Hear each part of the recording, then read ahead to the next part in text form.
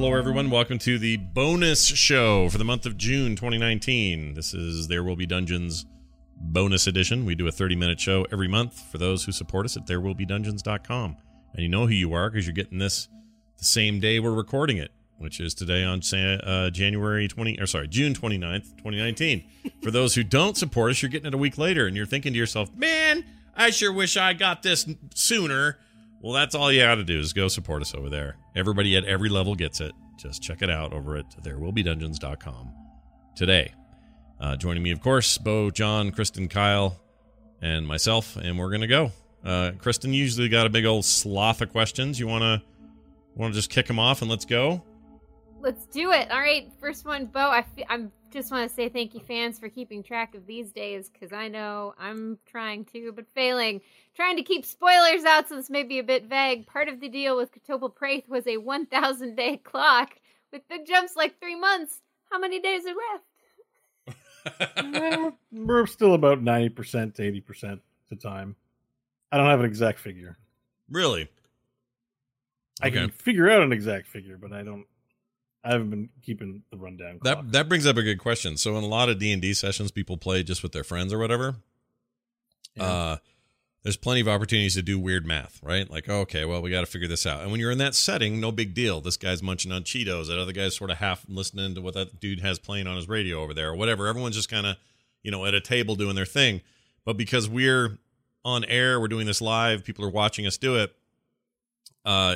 Is that weird, Bo, when you have to do, because sometimes you've had to do math?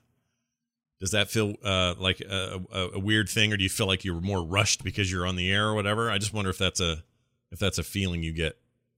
Sometimes I am. Like if it's very precious and not high impact, we'll come to quick conclusions. Mm-hmm. But I like things like today where we're digging out the hole. I'm like, no, I want to know how many minutes.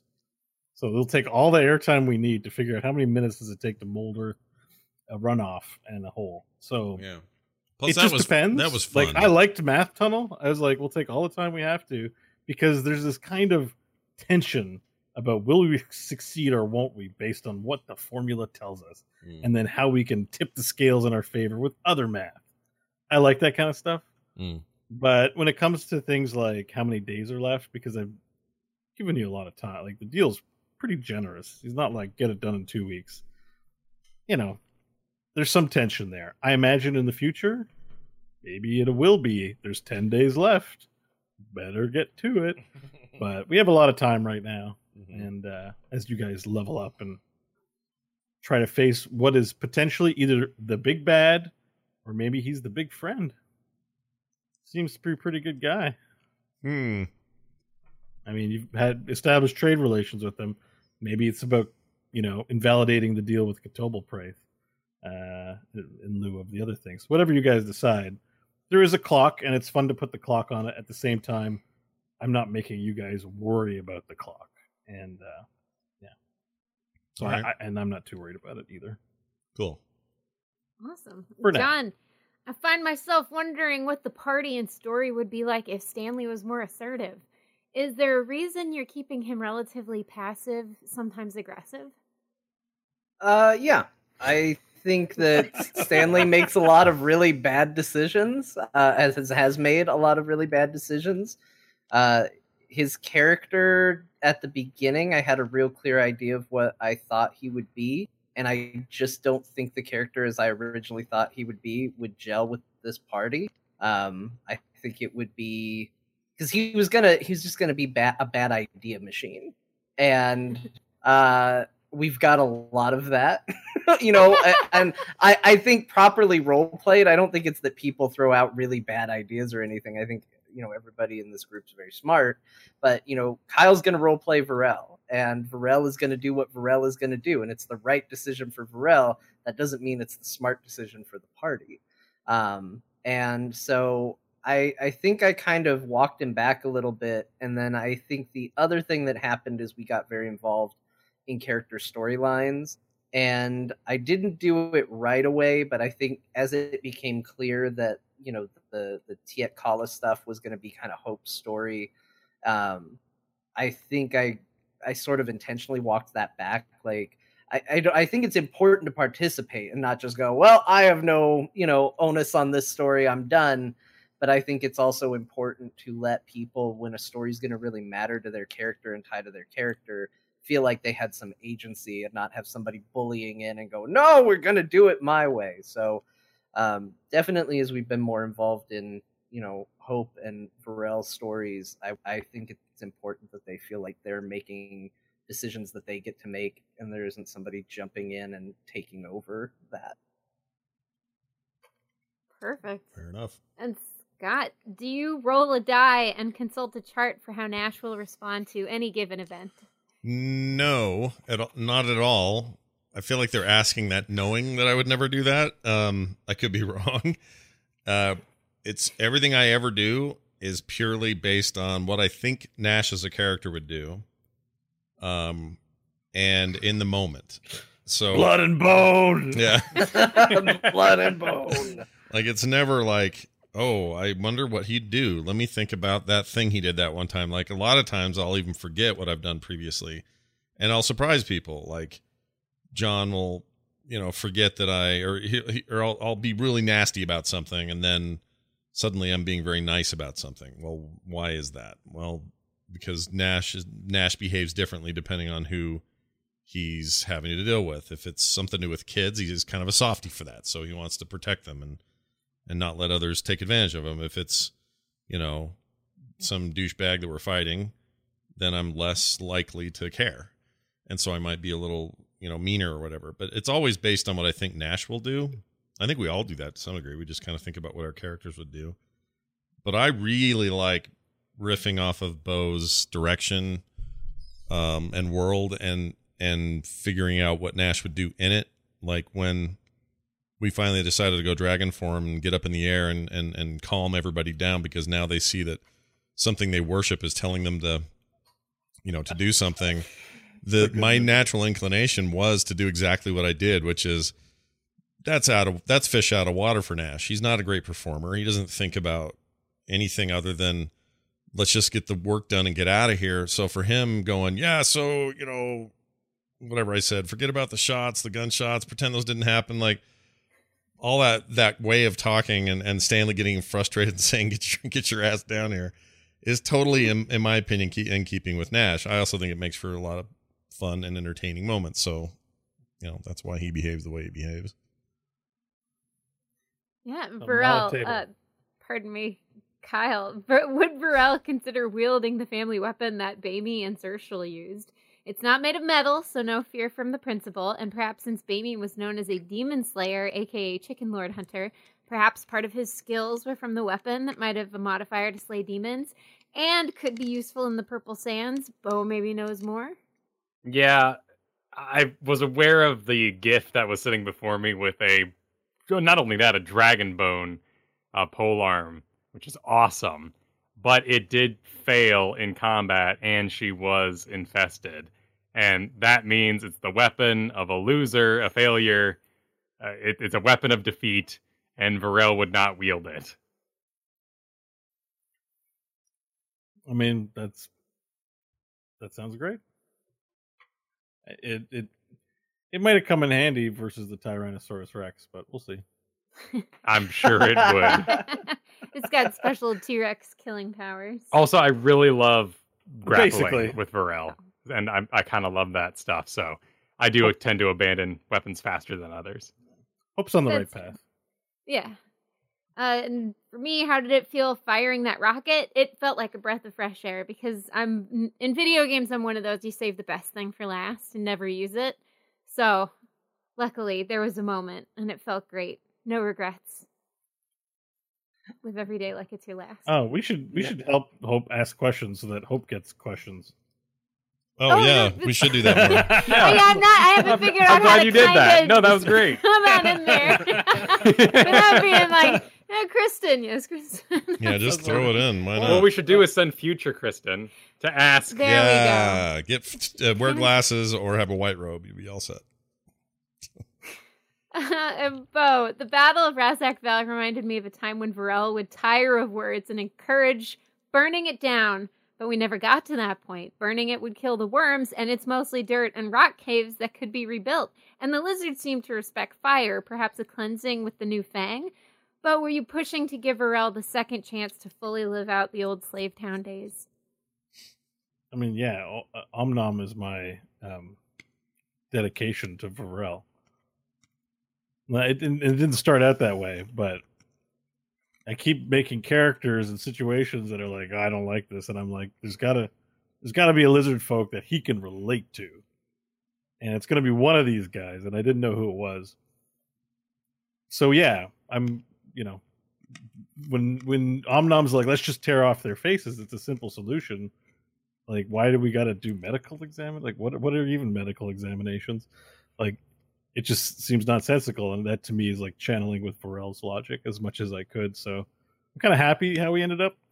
I kind of thought Omnom would be more of a villain because of how he was, and I was pleasantly surprised how much you guys liked him versus say, oh, I don't know. I mean, at the time, you didn't know the Zarks were bad, but people like Tyrion, so I figured Mirian would be like a favorite, and he just didn't end up being liked. And I realized that Varel did not like anything that had to do with what he saw going on with politics and relationships and the sort of elite class that was kind of built up.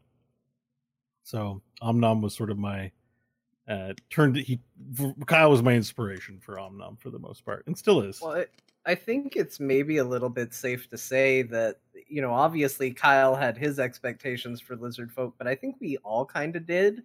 And so I think, maybe unspoken, we were all going there and we're all gearing up and we're like, yeah, it's going to be a bunch of real straight shooter, kind of direct talk, action first kind of people. And then we met Mirian and it was just like, no, you're awful. And it was funny because I think everybody, even people who maybe would be more inclined to listen to him, were like, no, this isn't what I expect. Mm-hmm. And that could be because you have to enter Razakval in a situation where it's in need of help, not where it's perfect. Like, I assume, if Kyle shows up, everything's great, there's no plot. You know what I mean? Like, there's also everyone's just straightforward. They hunt, they don't mess around, they're unsentimental about everything. So clearly you would know immediately, I think, that something was amiss right away. Either something's attacking or it isn't. There's no room for like intrigue and secret worms and things like that. So I was like, oh, maybe I went too far. And then I was like, oh, this is fun. Yeah, it was good. Yeah, it was good. Yeah. Omnom was the what's the word for it? Redemption. The redemption arc. Oh. I really miss Diptak, though.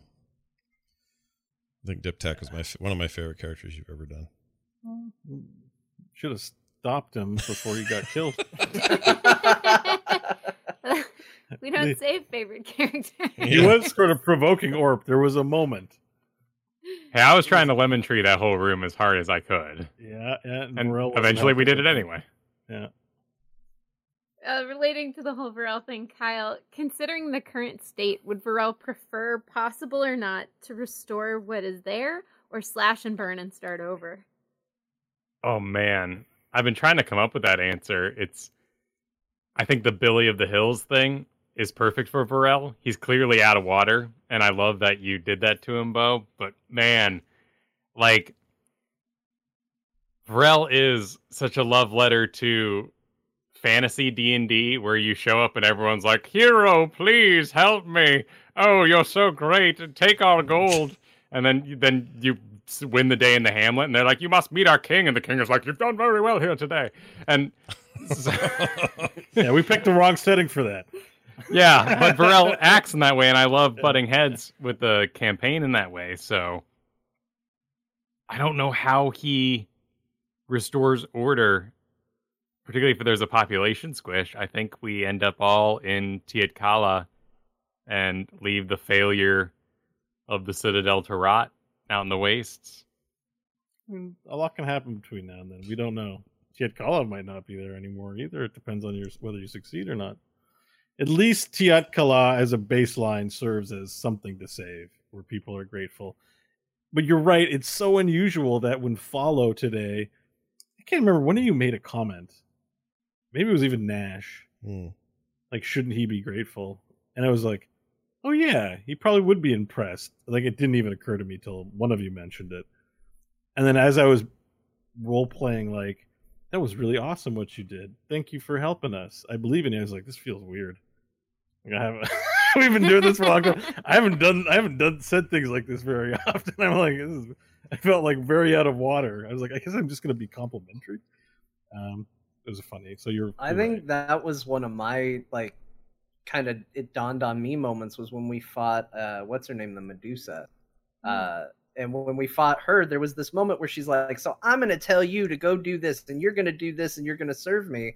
And Stanley said a little bit in his speech that started the fight, but it was like, wait a minute, everywhere we go, people are like, you're nothing, you're nobody, work for us. And we've killed every single one of them. Like, no, it's time for somebody to listen to us for once. And I think that's a fun theme to watch that progression for the party. I'm hoping that changes as we get to higher and higher levels and you become legends.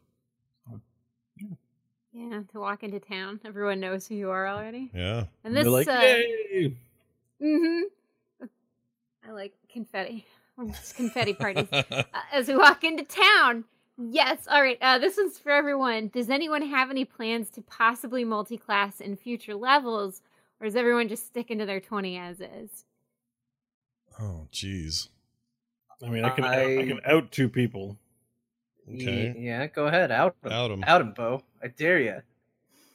Well, John is constantly flirting with the notion of multi-classing. And I think we had a Slack conversation that is about the length of War and Peace.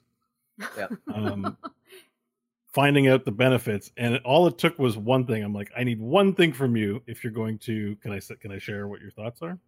Yeah, you can. Yeah, sorry, I don't want to speak here, but John was flirting with cleric because we don't have a healer, and it seems like the cleric in this world and campaign is probably the most OP class. Now that we've played it for a while, I'm like, you can heal all the diseases, clean all the bugs.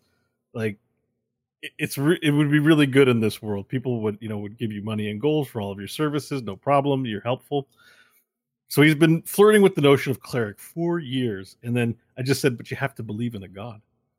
Like, and he's like, but could I be an atheist cleric? And I'm like, I didn't. Okay, hold on. I didn't say atheist cleric, but yes, that was the dividing line, because for Stanley, like, Stanley is too smart for his own good sometimes, and for him to all of a sudden be like, yeah, I'm down with a god, like that's a big stretch for him. And we've seen, so I'm glad Bo asked the question, because I think it led to a more interesting decision, which was to not multi-class, but start trying to examine faith and what that is, because we are in a place where we know that demons exist, and therefore we probably can make a good assumption that gods exist. And what does that look like to somebody who typically wouldn't give that the time of day? And I think Stanley was in the perfect position to kind of flirt with the notion.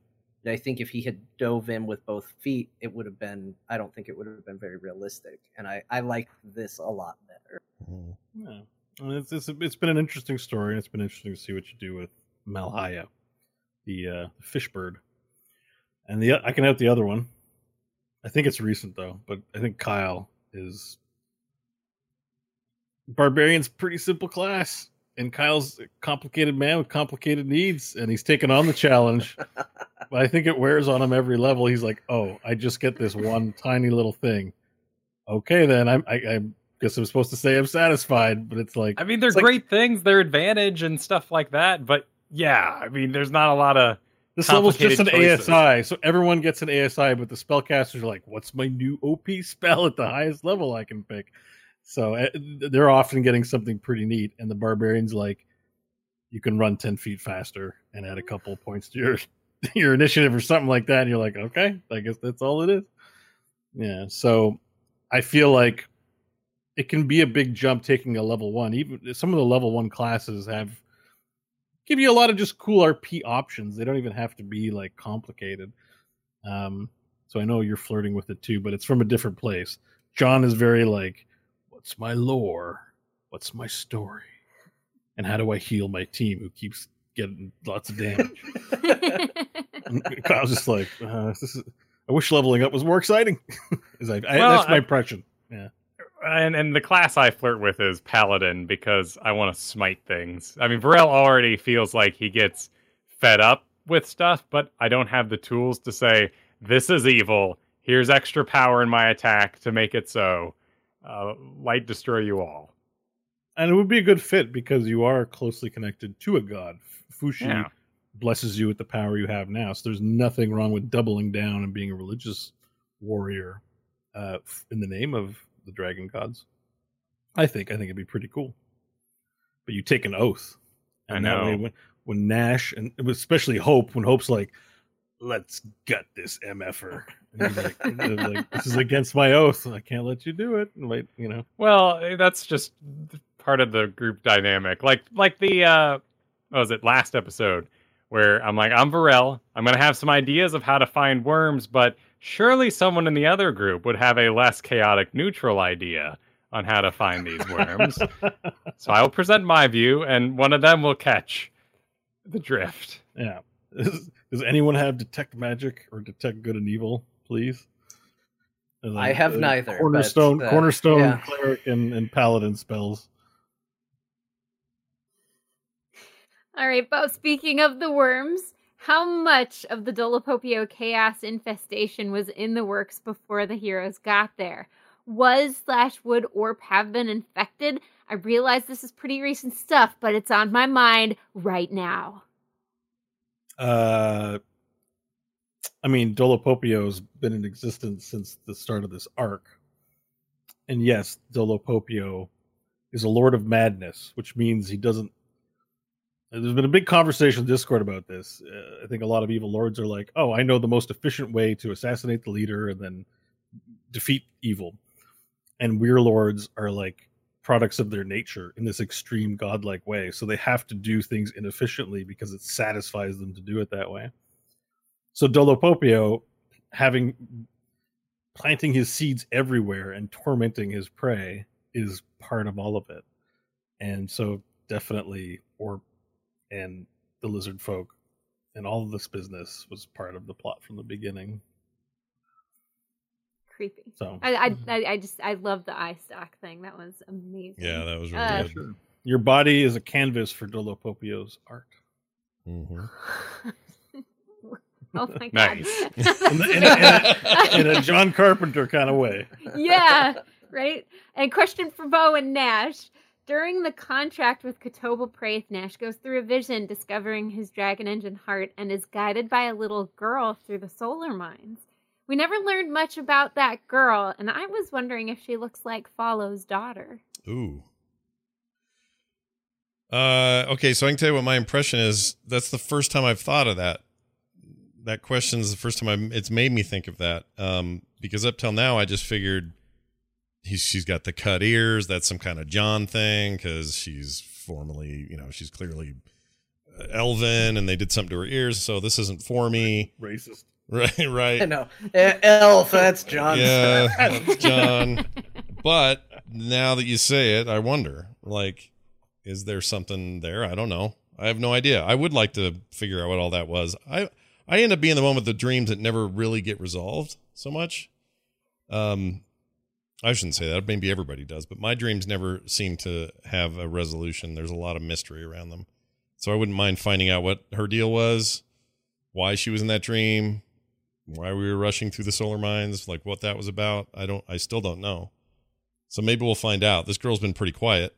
She hasn't really made a peep. So I don't know. She doesn't recognize you. Right. So that didn't come up today. I think this question was asked beforehand. Right. And I think you would. I think I might have underlined something like that. I don't think it's the same girl. Okay. All right. Well, that's good to know. There's your answer then, I guess. It's not the same. But you can roll on your table and tell us what you think. Yeah. I mean, when you that actually brings up another question. This might kill the rest of our time. I'm not sure, but no, go for it. If you, Bo, when you create a story beat that's like that, here's a dream that someone had, and now we're off to normal stuff, and now you got to, think about it later. Do you always have those planned out? What you're going to do with them? That you're going to either resolve them? Yeah, dream stuff. It depends. If it's something narratively, like we've involved you in a bit, yes, I definitely prepped it.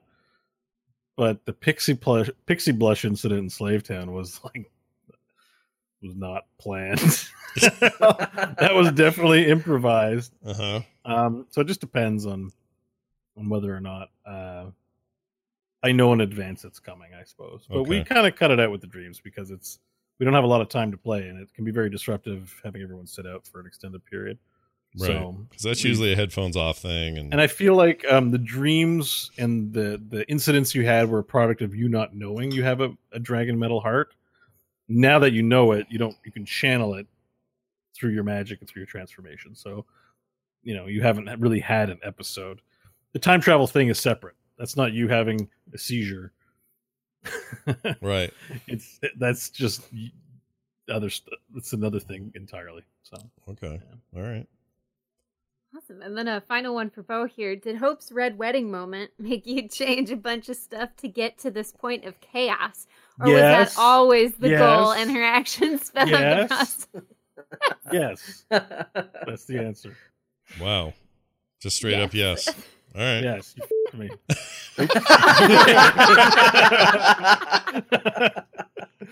Sorry, Scott. Please mark that. That's all right.